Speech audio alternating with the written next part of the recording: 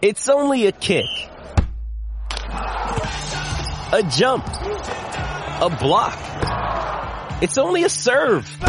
It's only a tackle, a run. It's only for the fans. After all, it's only pressure. You got this. Adidas. Another day is here, and you're ready for it. What to wear? Check. Breakfast, lunch, and dinner? Check. Planning for what's next and how to save for it? That's where Bank of America can help. For your financial to-dos, Bank of America has experts ready to help get you closer to your goals. Get started at one of our local financial centers or 24/7 in our mobile banking app. Find a location near you at bankofamerica.com/talktous. What would you like the power to do? Mobile banking requires downloading the app and is only available for select devices. Message and data rates may apply. Bank of America N.A., member FDIC. Don't call it a comeback. I've been here for years. Celtic Stuff Live. Welcome to Celtic Stuff Live on the CLNS Media Network, the leading online provider of audio and video coverage for the Boston Celtics. And yes, we are finally in the playoffs, John, so we can just put on, take a shower, put on some deodorant and freshen up a little bit because that rotten season is over. And maybe we can just, wash some of the stink off and go into this postseason and really enjoy a good run. Hey, they had a great final matchup against Indiana, looked very encouraging. Obviously, we're going to talk about injuries on this episode. We're going to talk about draft picks. We're going to preview this first round series with Indiana. We're going to talk about what the lineup might look like, all of that good stuff. But am I fully rebounded? No, but I am refreshed from the fact that the regular season is over, John. And there is, obviously, I'm a diehard at heart, all the way down. So I'm ready. I want to see them win, obviously. I just have this little thing that's still lingering, but for the most part, man, I'm optimistic. There's a part of me that really thinks he can still do this. And, despite the way that the regular season went, I don't know if I'm crazy, but I am encouraged by the Indiana series. And we previewed this a couple of weeks ago. We said, being in the 4-5, and they do get the extra game at home in the first round, so that's good. Being at the 4-5 and then, trying to unseat Milwaukee because Toronto's always had their number and Kawhi scares us, that this could be the best path. And we also see a Toronto team that could still get bounced by somebody like the Philadelphia 76ers, and then all of a sudden, if you can get by Milwaukee and you face the 76ers, we like our chances and the team will be healthy. By all indications by that point. So it's not inconceivable. This was the path we wanted, and they have home court advantage in the first round. So here we go. It's all set. It's ready. I mean, I think we saw a Celtics team all year that generally I don't want to say their backs are against the wall, because their backs were against the wall and they got run over sometimes. But I think more importantly, when they faced top tier talent, they rose to the challenge almost every single time. And so I think that's what a lot of us are hanging our hat on in hopes that that's the team that shows up. The other thing that would probably want to throw into the mix is the fact that when the team's rotation has been cut down, aside from Al Horford, they've generally, again, rose to the challenge. And without Marcus Smart here through 3 to 5 weeks, 4 to 6 weeks, all the more reason for guys to step up, fill that void, and really play the type of Celtic basketball that we've been looking for from this team throughout. And what's interesting too is, of course, the Hospital Celtics was probably the best example of that last season, where they lost Hayward, they lost Kyrie, and they took that and they went to unbelievable heights in the playoffs. The question is, can they do that now? Different cast of characters, different situation, and you have those players. I think the difference is, as opposed to earlier in the season, we have Gordon Hayward looking like a real player right now. And that's the first time we've seen that in the 2 years he's been a Celtic. Gordon Hayward is a minus about 5 plus. minutes. Yeah, no doubt. And, jokingly with Sailboat Studios on Twitter, the injuries end up shortening the rotation. Guys get minutes. seems to solve some problems, even if it's not your preferred players to be out there. There's just something to be said for having that all kind of work itself out that way. You still want everybody healthy in the postseason, obviously, but this rotation is going to be impacted. I guess if there was one player to be down, it wouldn't be Marcus Smart, though. That's the guy you really want to stick around. They're saying 4 to 6 weeks, right? And then Himmelsbach said the team's hoping for 3 to 5. So on the bright side and the best case scenario, he could be ready to start round 2 if they get by Indiana. So we'll talk about that a little bit. But what you just said about Hayward, though, there's so much of me that wants Jaylen Brown to go back into that starting lineup just because of all the players that finished out, you know, the last third or even the last half of this season.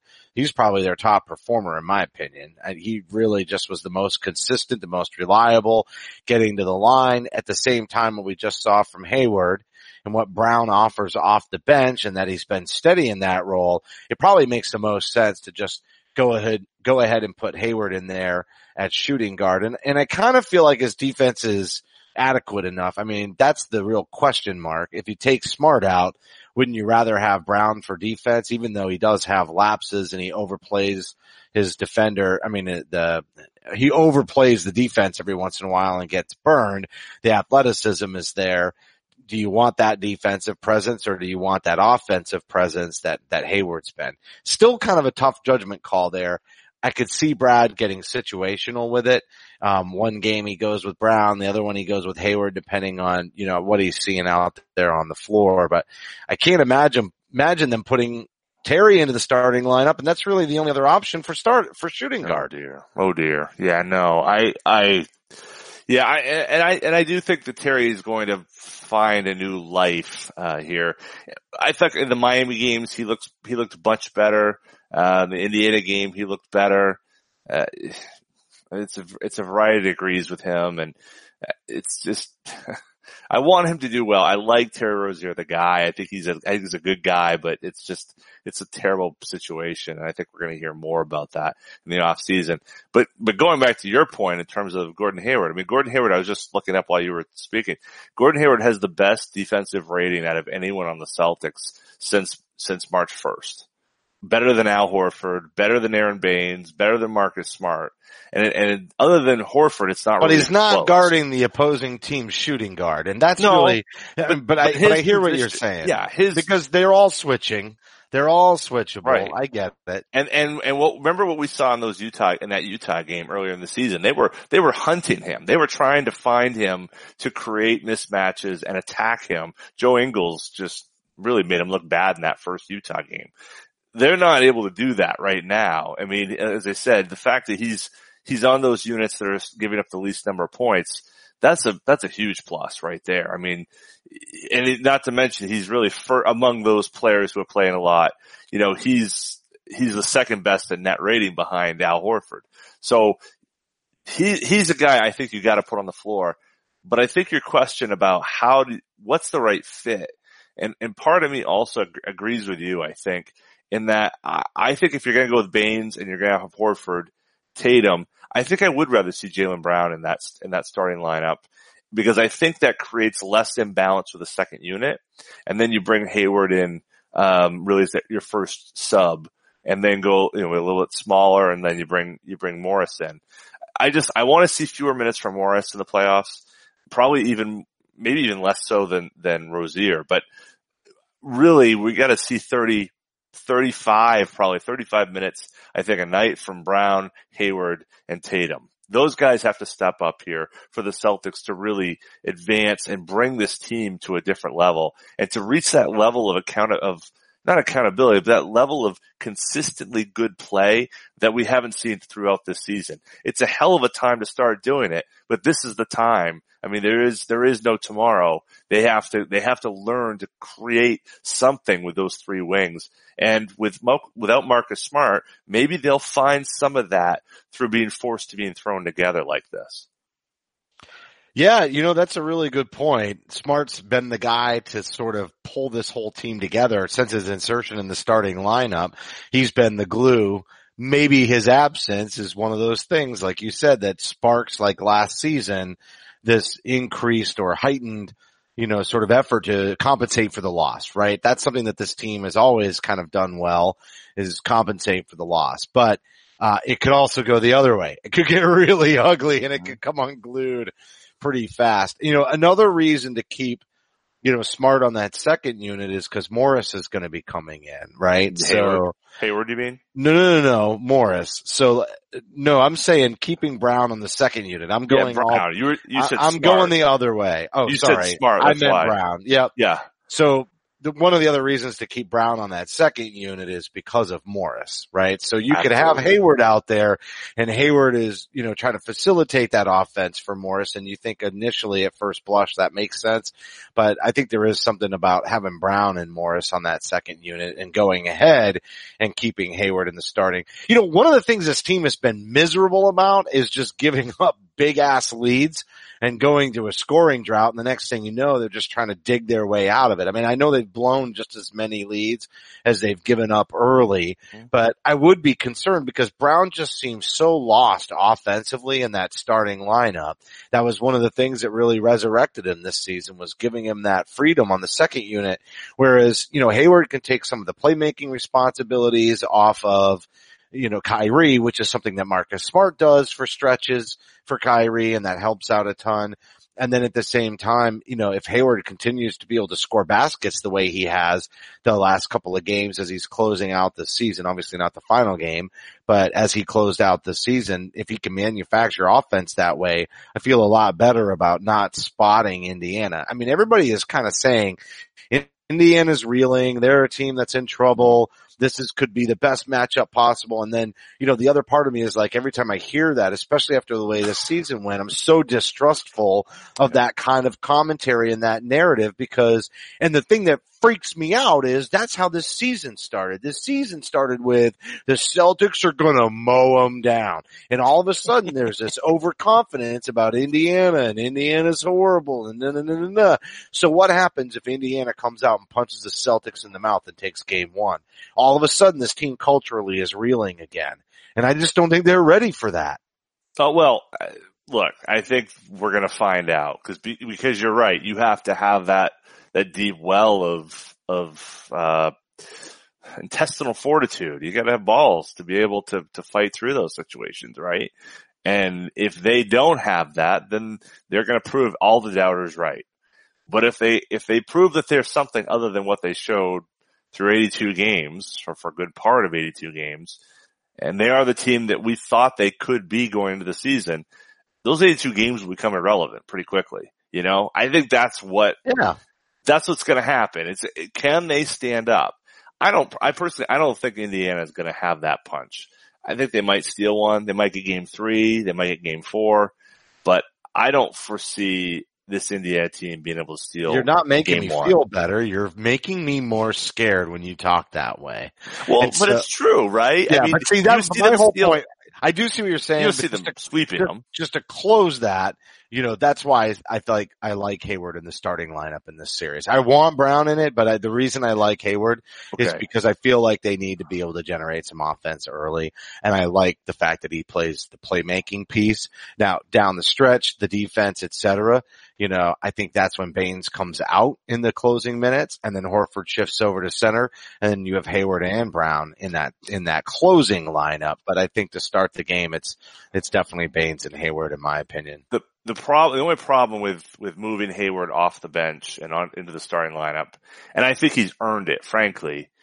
The problem is that now you're looking at a bench, even when Smart's minutes are on there, there is no playmaker. It's zero, and so that's, I agree with you. I think at closing lineups, Hayward he is a key core piece that has to be on the floor. But we talked about staggering that rotation in the past, right? We said, how are we going to do this lineup and et cetera. And, you said you wanted Baines in there, and I was kind of, but I think with the increased minutes that the starters, Horford's minutes are going to be up. Kyrie's minutes are going to be up. Hayward's minutes are going to be up. Brown's minutes probably are also going to be up. I think they're going to stagger a lot of that Kyrie, Horford, and Hayward thing. I mean, that's the trifecta that they were trying to put together for the postseason. So, I think they mix and match a little bit of Brown. I think they mix and match a little bit of Morris. But, really the rotation without Smart could be 8 deep. And if you're already putting Baines in that starting lineup, you've got 5. So there's only 3 more coming off the bench. And that's, and if you're going with Hayward in the starting lineup, then it's Brown, it's Morris, and it's probably Terry because they need another guard. And so I agree, what the rotations looked like during the regular season, you're not going to want to see Terry and Brown and Morris all out there, with maybe just a Kyrie or whatever. That's fair. That's a good point. But I think they're going to stagger it different because of the increase in minutes. I don't think we run into the same risk that we ran, over the last 82 in this first round series by moving Hayward over. Really good point. I think that's a really good point because that is, you expect Brad to go deep in the rotations and he just might not do that. And if he does that, if he doesn't do that and as you say, he goes to 8 deep, then it's pretty easy to have almost 2 of Horford, Hayward and Kyrie on the floor at the same time. And if you have 2 of them on there, you have more than enough in trying to keep that flow. One thing, I'm worried a bit about Jalen's back. I think that's still unresolved, although, we'll see how that goes. He finished strong, but it could be re-injured quickly is the Absolutely. issue. Backs are always a weird thing, and obviously Marcus Smart's situation is probably the most notable of those.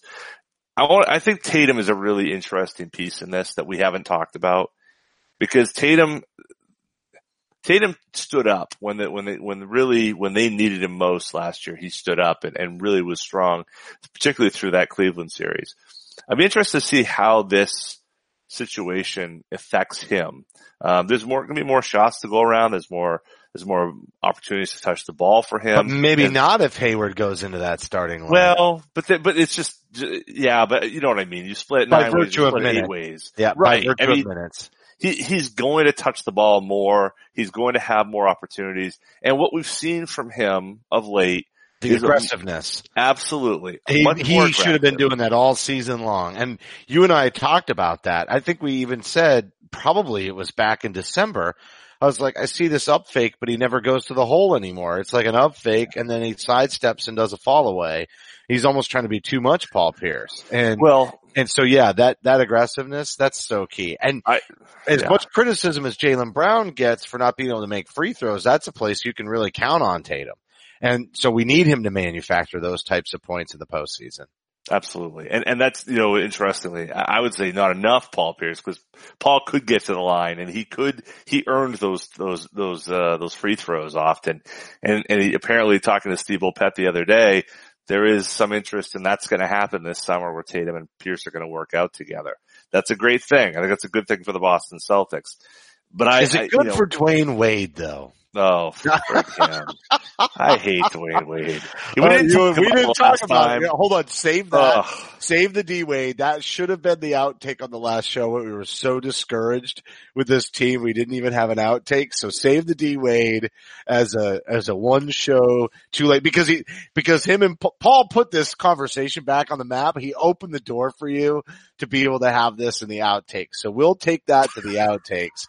But as a reminder, you can follow Celtics Stuff Live on Twitter at CSL_tweet live, as well as your host. Follow me at CSL_Justin. Follow John at CSL_Duke. The entire CLNS Media Network at CLNS Media. Facebook.com/CLNS fans. And download the CLNS Media app for iOS and Android. Simply search for CLNS Media in your app marketplace. Finally, the YouTube channel, YouTube.com/CLNS Media for high definition, full length locker room interviews, the Garden Report, the Roundtable. It is the postseason and you're going to get all of that high definition, excellent locker room interview content and analysis on YouTube.com/CLNS Media. So, we're going to table that whole thing, but you're right just to take it back to Tatum. Wade and Pierce will bring up later. It would be great for Tatum to get some work with Paul because Paul he didn't have the greatest first step. And I actually think Tatum's is pretty good. And he can hit the outside shots enough to draw the defender in, but it was the timing. If he can learn Paul Pierce's timing with the up fake and go, that would be phenomenal because that's really, I mean, and Paul had a lot of strength that Tatum doesn't have yet, but even then, I think if he could just get the timing down just perfect and get the defender to commit enough and then start working his way around and going to the rim, that would be beautiful. And he's done it, but I think Paul can show him a couple more, put some hitch in the giddy up and get the defender to bite. So, we need him to go to the line. We need him to manufacture points. We need the team to manufacture points. We need them to be as unselfish as they looked in the final bit. I mean, they didn't get to 50 wins. They only got to 49. I told you they wouldn't quite get to 50. But then I looked at the Western Conference and I was kind of comparing and I was like, wow, what a down year for the Western Conference. Like while Milwaukee gets on the rise here, this major disparity between the two conferences, yes, the Western Conference still has more depth, but that top line win total that has really been the biggest sticking out sort of differentiator between the two conferences really wasn't there this year. Much more even playing field, it appears. And LeBron just went from Cleveland out west to LA. So what happened there? Well, did you read that article on culture? No, I didn't. I'm I checked out like magic. I just checked out of that whole thing. Yeah. Well, we both did. That's what we said, right? We're out. We're out. We're out. That's we're out. I think the difference in conferences is probably at the bottom end, right? Where, looking, you got Detroit, Brooklyn, Orlando, and Indiana. The bottom 4 teams, I guess, in the Eastern Conference are all worse than the 8th worst team by 6 games. Well, no, Indiana and the Clippers are both at 48 wins. But regardless, you're right. I mean, you look at the winning totals. I mean, the top 2 winning teams were in the Eastern Conference this year, and then there was a gap there between Golden State, Denver, Portland, and Houston, and then you get Philadelphia and blah, blah, blah. But, honestly, does anybody feel like that Golden State's 57 wins is indicative of who they are and who they're going to be over the next 3 months? No, you're right. Boston's? It's almost like they've already made their point about the regular season. Totally. Wins. Yeah. And, they're just waiting for the postseason. They couldn't be more, I don't want to say they were complacent or nearly what the Celtics were, but that's a good point. The actual disparity in terms of, talent could still very much be there. Houston too. I mean, I think you look at Houston, Boston. I would love Houston Golden State. to upset Golden State. I think we could have a better chance against Golden State than we do against Houston, as crazy as that sounds. No, I could see that. Yep. I just feel like Houston they just, that rim running thing really makes it hard for us. It does this year. Last year, that was what we were clamoring for, right? Because right. that's what the Celtics were. I think that's one of the things that bothered me about this season too, was the lack of that. I mean, I know that the half court brand of basketball, the pick and roll, it's fundamentals, but boy, is it so much more fun watching Houston and last year's Boston team. I mean, that's just fun basketball. And that's, Tommy loves it, right? Tommy loves it. We all love, Kuz loves it. That's the kind of I love the West Coast brand of ball. So when the Celtics were playing that way, I was really excited. Now they're playing again, more of that half court stuff. And, not always. There's moments, there's glimpses, but I love the up and down, man. That's my fave. Well, I think Boston, you look at this season, I don't know what that's about. That's probably one of my biggest gripes with the team in terms of playing style. Oh, you mean the Jack of 3? No. Is that when they have situations to attack and transition, unless it's absolutely clear that they have a clear lane to the bucket. Yeah, they Jack of 3. No. That's not what I'm talking about. I'm not talking about Jack of 3. I'm talking about pull it out and wait for help to come and then run a half court set. And sometimes where you might end up jacking a 3. Well, okay. But that's the game. Houston, you can't say like how Houston plays and then be upset about jacking 3s because they're at a whole nother level. No. Than what we do. It's the up tempo. It's the up tempo quick stop and jack of 3. And I get it. I know what you're saying about Houston, but if you have the ability to attack or there's a chance, go finish strong and get to the line, right? And keep pushing that. That's what I don't like. Yes. Listen, jacking a 3 at the end of the shot clock, whatever. Every once in a while a heat check, I guess it's okay. But there are moments, man, sometimes when Kyrie's like 4 steps back and they're just bringing it up and it's not even, an attack and he just jacks it. There's no ball movement. There's no nothing. So there are moments when I just don't like it. And I'd rather see them run and run and run. And they had the legs to run. That was one of the assets we thought, was the fact that they had all this youth. They had really good talent. They had a deep bench. If running was wearing them down, no big deal. Lots of guys to go plug into the lineup, reduce the minutes and run more. But anyway, that's just a pet peeve. That's definitely not a conversational topic for the show. One thing, we need to get into the draft picks, I think. And then before we go, I want to talk about the schedule and then obviously in the outtakes, we're going to give everybody their cake and eat it too. Mostly you, on Paul Pierce and D Wade, and honoring D Wade at the very end of the season and giving him a piece of the parquet. I wonder if the piece of the parquet came from the same spot where Rondo destroyed his elbow. But anyway, so let's talk about draft picks. I'm going to run it down, mostly because you already ran it down for me, so I want to make sure I get it right. We have Memphis in all 3 of the non-Boston Celtics picks are all in 3-way ties. Mm-hmm. So the highest one is Memphis, and it's in a 3-way tie at 7, 8, 9, and it's top 8 protected. So if it goes 7 or 8, then Memphis keeps it. If it goes 9, the Celtics get it. There's some debate, and we'll get into that in a second, about whether or not the Celtics would want that pick, because it's top 6 protected and unprotected the following year after that. So over the next 2 years, the value of that pick goes up and the team is in complete disarray. Sacramento's pick, the one that we thought was going to be the most valuable by far, turns out that team's got some grit. They went after it this season. They end up in a 3-way tie. It's 12, 13, 14. We get it no matter what, except if it goes number 1 overall, they win the lottery. Really, Philly wins the lottery, they get the pick, which would be such a Cleveland-y kind of thing to happen. And then the Clippers in a 3-way tie at 18, 19, and 20, and we're getting that pick regardless, no matter what. And then obviously the Celtics own their own pick at 21. So they've got 4 potential picks and really most likely 3 picks in this draft. And a really outside chance that they only get 2 lower picks in the draft. So, Clippers, whatever, nothing to discuss there. The Sacramento pick is somewhat interesting, but really it's that Memphis pick, and then it's the debate about, do you want that pick this year? Now, John and I talked about this a little bit before we started the show. John's pretty adamant, I'm going to speak for you, that we don't want it because it becomes more valuable. And obviously if we do make a big off-season deal, then as we get down the line with all these max contracts, you're going to want a really high pick like that in a couple of years to help build that staple of really awesome young talent. Not to mention this draft may be really good at the top, but not really all that deep. Not the best draft in recent memory.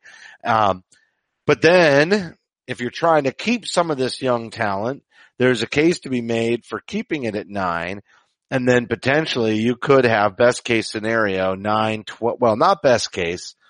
I guess the Sacramento pick, best case would be 2nd or 3rd, right? So if you keep that pick, let's say really realistically, it could be like 9, 12, 18, and 21 with an outside chance that it's 2, 3, 12. Or no, it would not be 3 because we wouldn't get Memphis, anything above that. So it would be 2, 9, 18, and 21 would be the dream scenario. Mm-hmm. But the most likely scenario is 9, 12, 18, and 21. So 9, 14. No. The ideal is the highest. They win. Right. But really the ideal scenario would be you get 2 from Sacramento, you get 18 from the Clippers, and then Memphis goes and takes their own at 7 or 8, and we still get another pick next year, but because we got 2 this year, we still have the same kind of leverage that we would want. That's really the ideal scenario. Yeah, absolutely. Did I leave anything in room for you to comment on?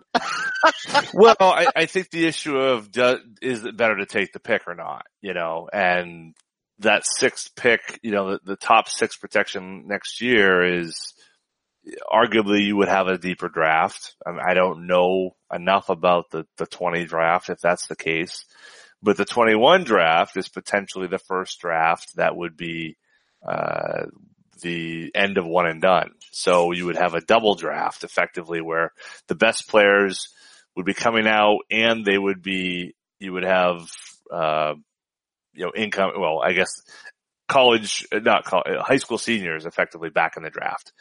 So the ability to have that pick would be a very valuable piece. And honestly, all of this is in the framework of, there's two ways to look at this draft. There's the Anthony Davis part of this, of the Celtics will give up every draft pick in this draft for Anthony Davis.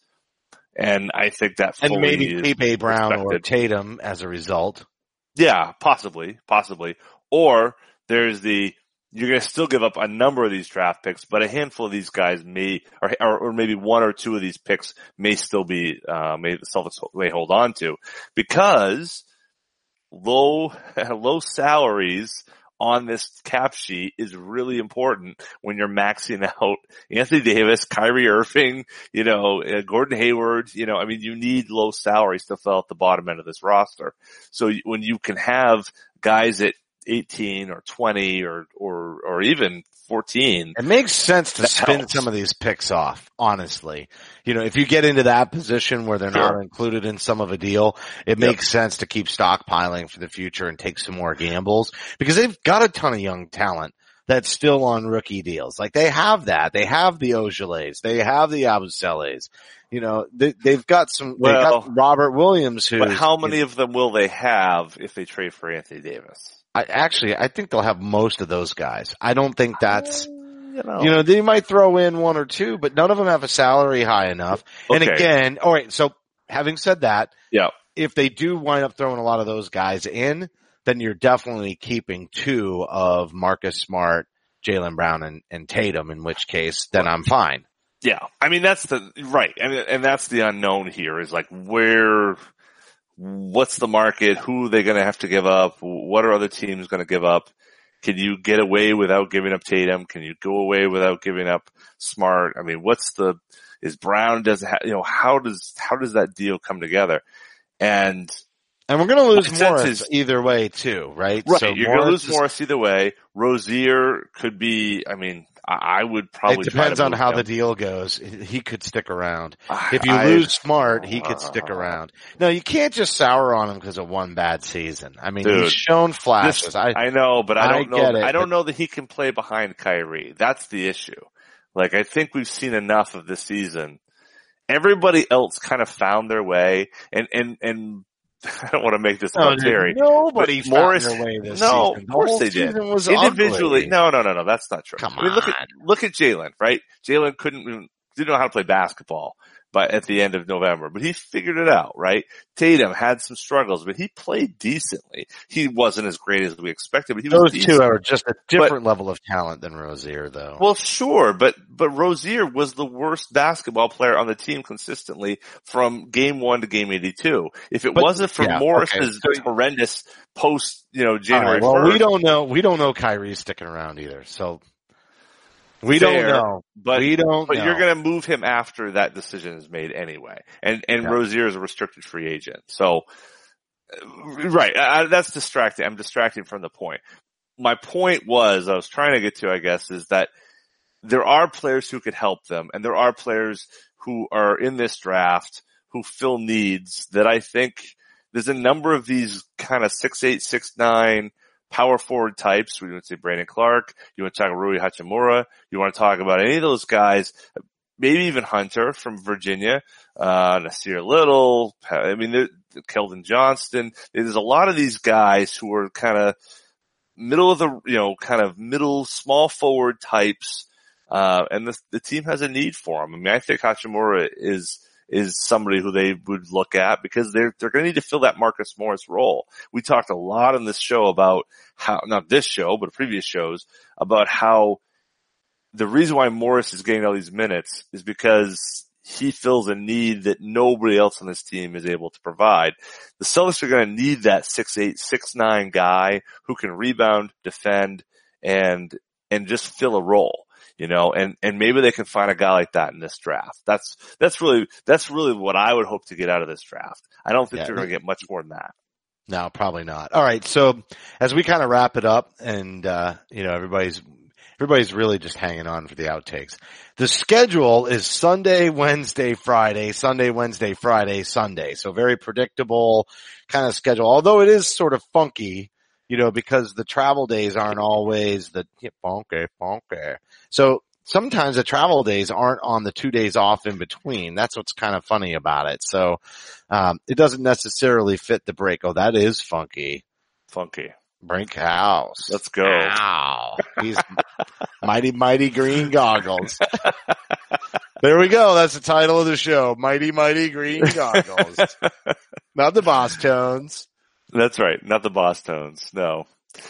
Mighty, mighty green goggles. All right. Book it. So, but anyway, it's kind of, so Sunday, Wednesday, Friday. So what's probably going to happen is there's going to be 4 games in the book because you're going on vacation to South Carolina. So we just took 10 days off because we just could not talk about the Celtics during the regular season again. Now we're in the postseason and you're headed south and you're going to be MIA.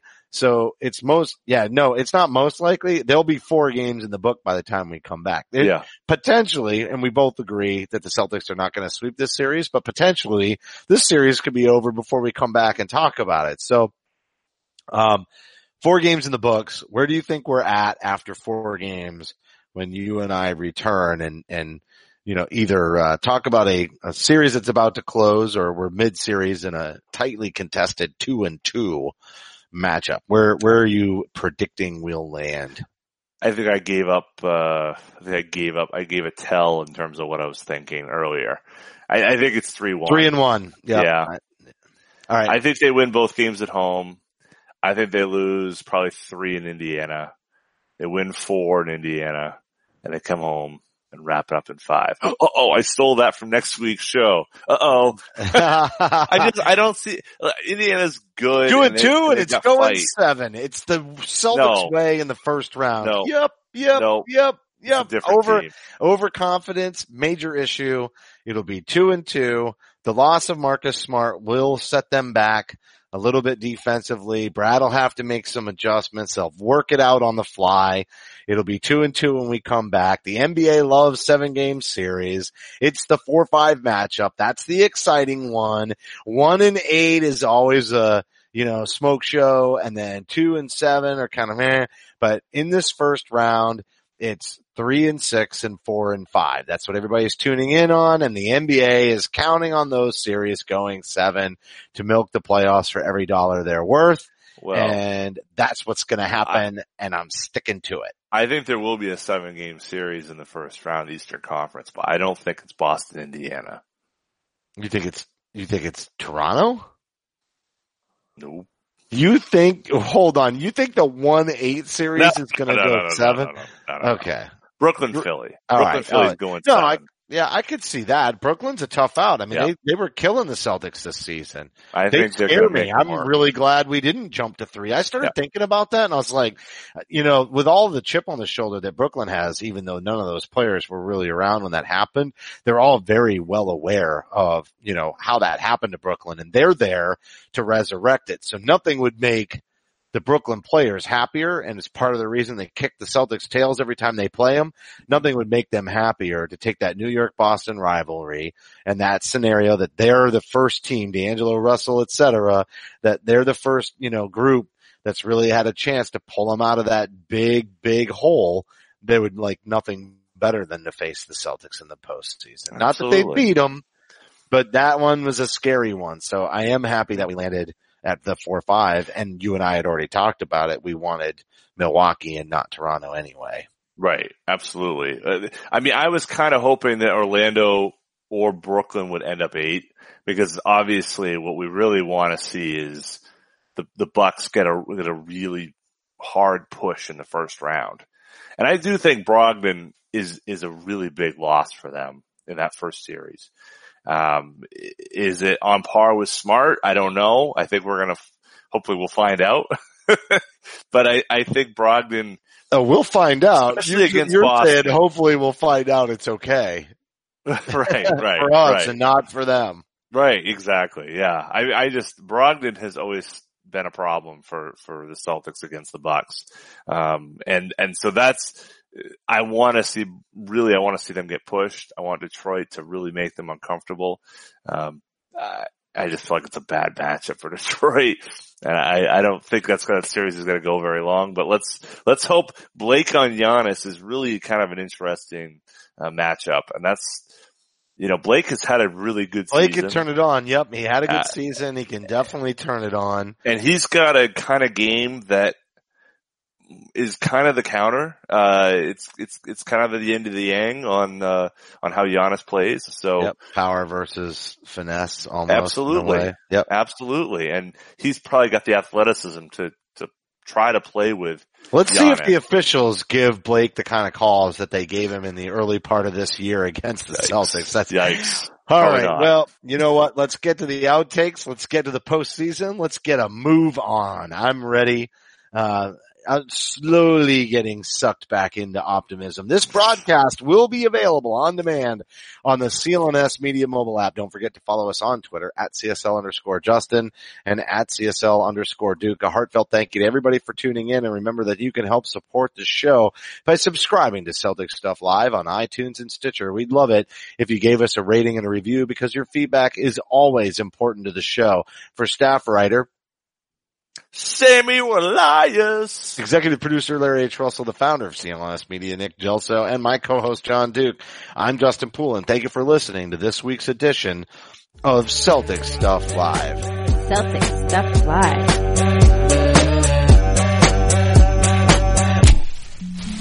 And the outtakes are really just not even a surprise anymore. Although, I don't know, we gave up on it for a couple of weeks out of frustration. But so last time you were like, no, you stopped recording. I want to talk about D Wade getting parquet.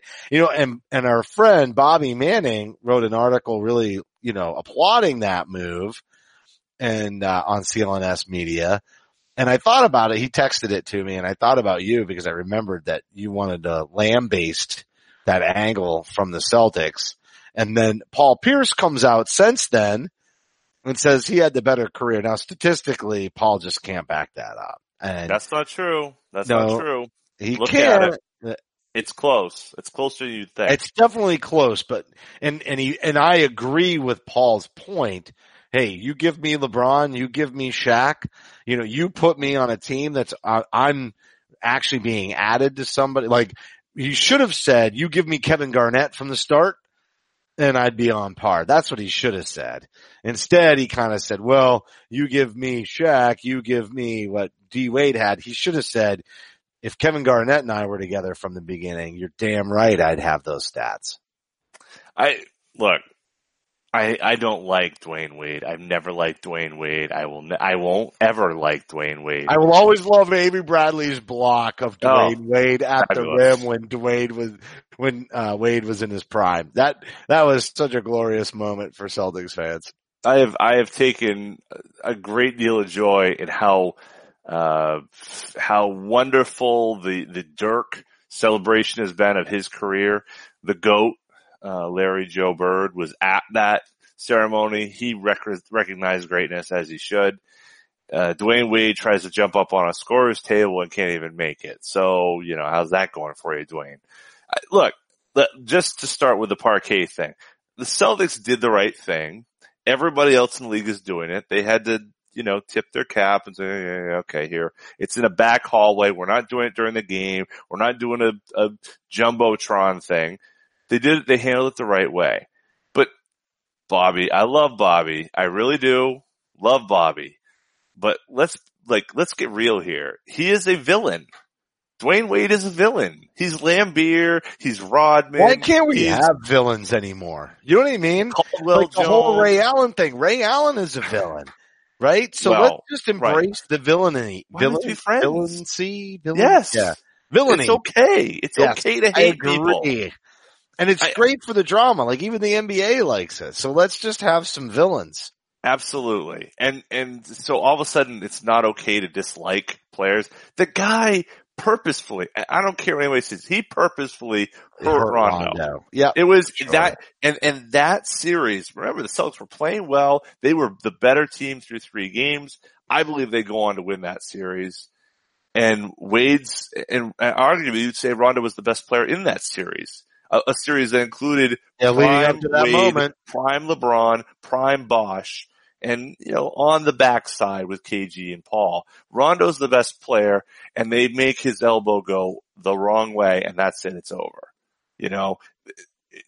And look, that's just one play, but how many times have we seen Wade lift the knee up and go between someone's, shorts or whatever? I mean, that's just his game. Fine. Respect it if you want. I think it's cheap. I think it's like Chris Paul.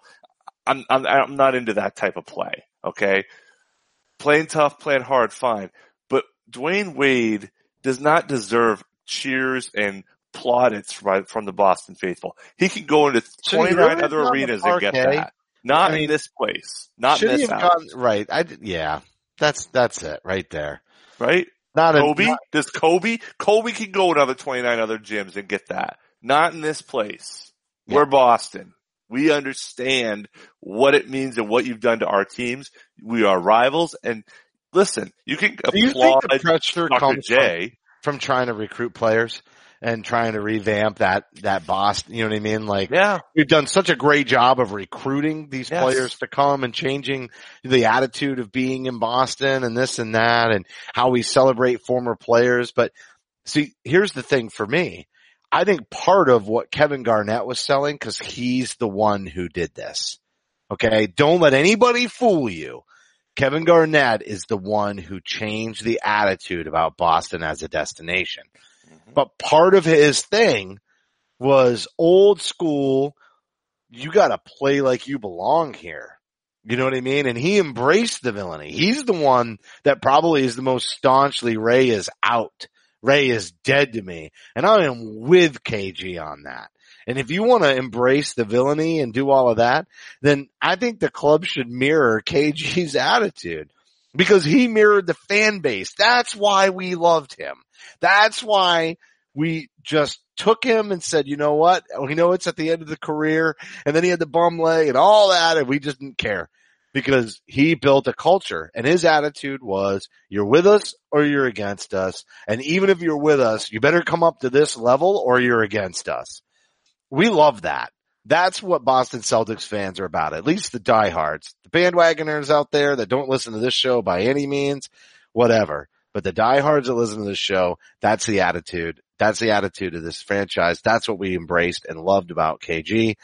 And I agree with you. I think that's how the club should represent. So if they want to, rounds of applause and, a little ceremony and all that for D Wade, celebrating his career out of respect to another. Yeah, absolutely. Parquet. No. Kobe. No parquet. No. Right.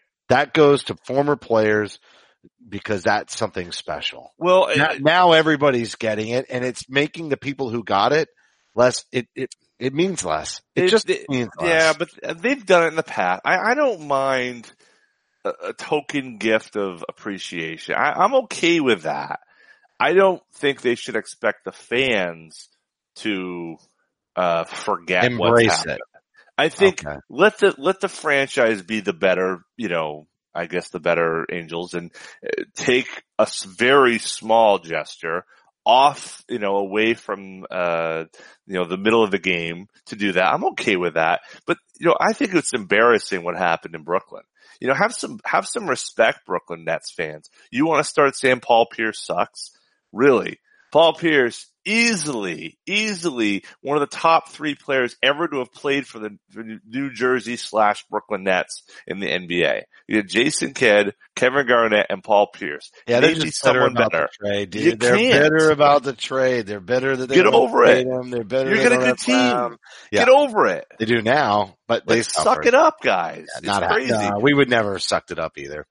All right. But, I don't buy that. But that's because we have history. We understand. They don't have anything and they're out there they're jumping on the Heat bandwagon. They're jumping on the Heat bandwagon to say, we also think he sucks. Now, Stop. get over it. Come No. on, Brooklyn. All right, you're right. We didn't say Tim Duncan sucks, but did we suck course it up not. over Tim Duncan? We did not suck it up as a franchise. Being frustrated about Tim Duncan not coming here is completely different than copying a chant from another team, the home team for this guy, and saying, oh yeah, we agree with what the home fans in Miami were saying 2 nights ago about a guy who played for us and really has no animosity to the team at all. It's weird. It's messed up. It's kind of psychotic in a way.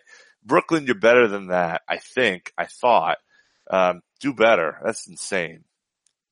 That's an outtake. Out.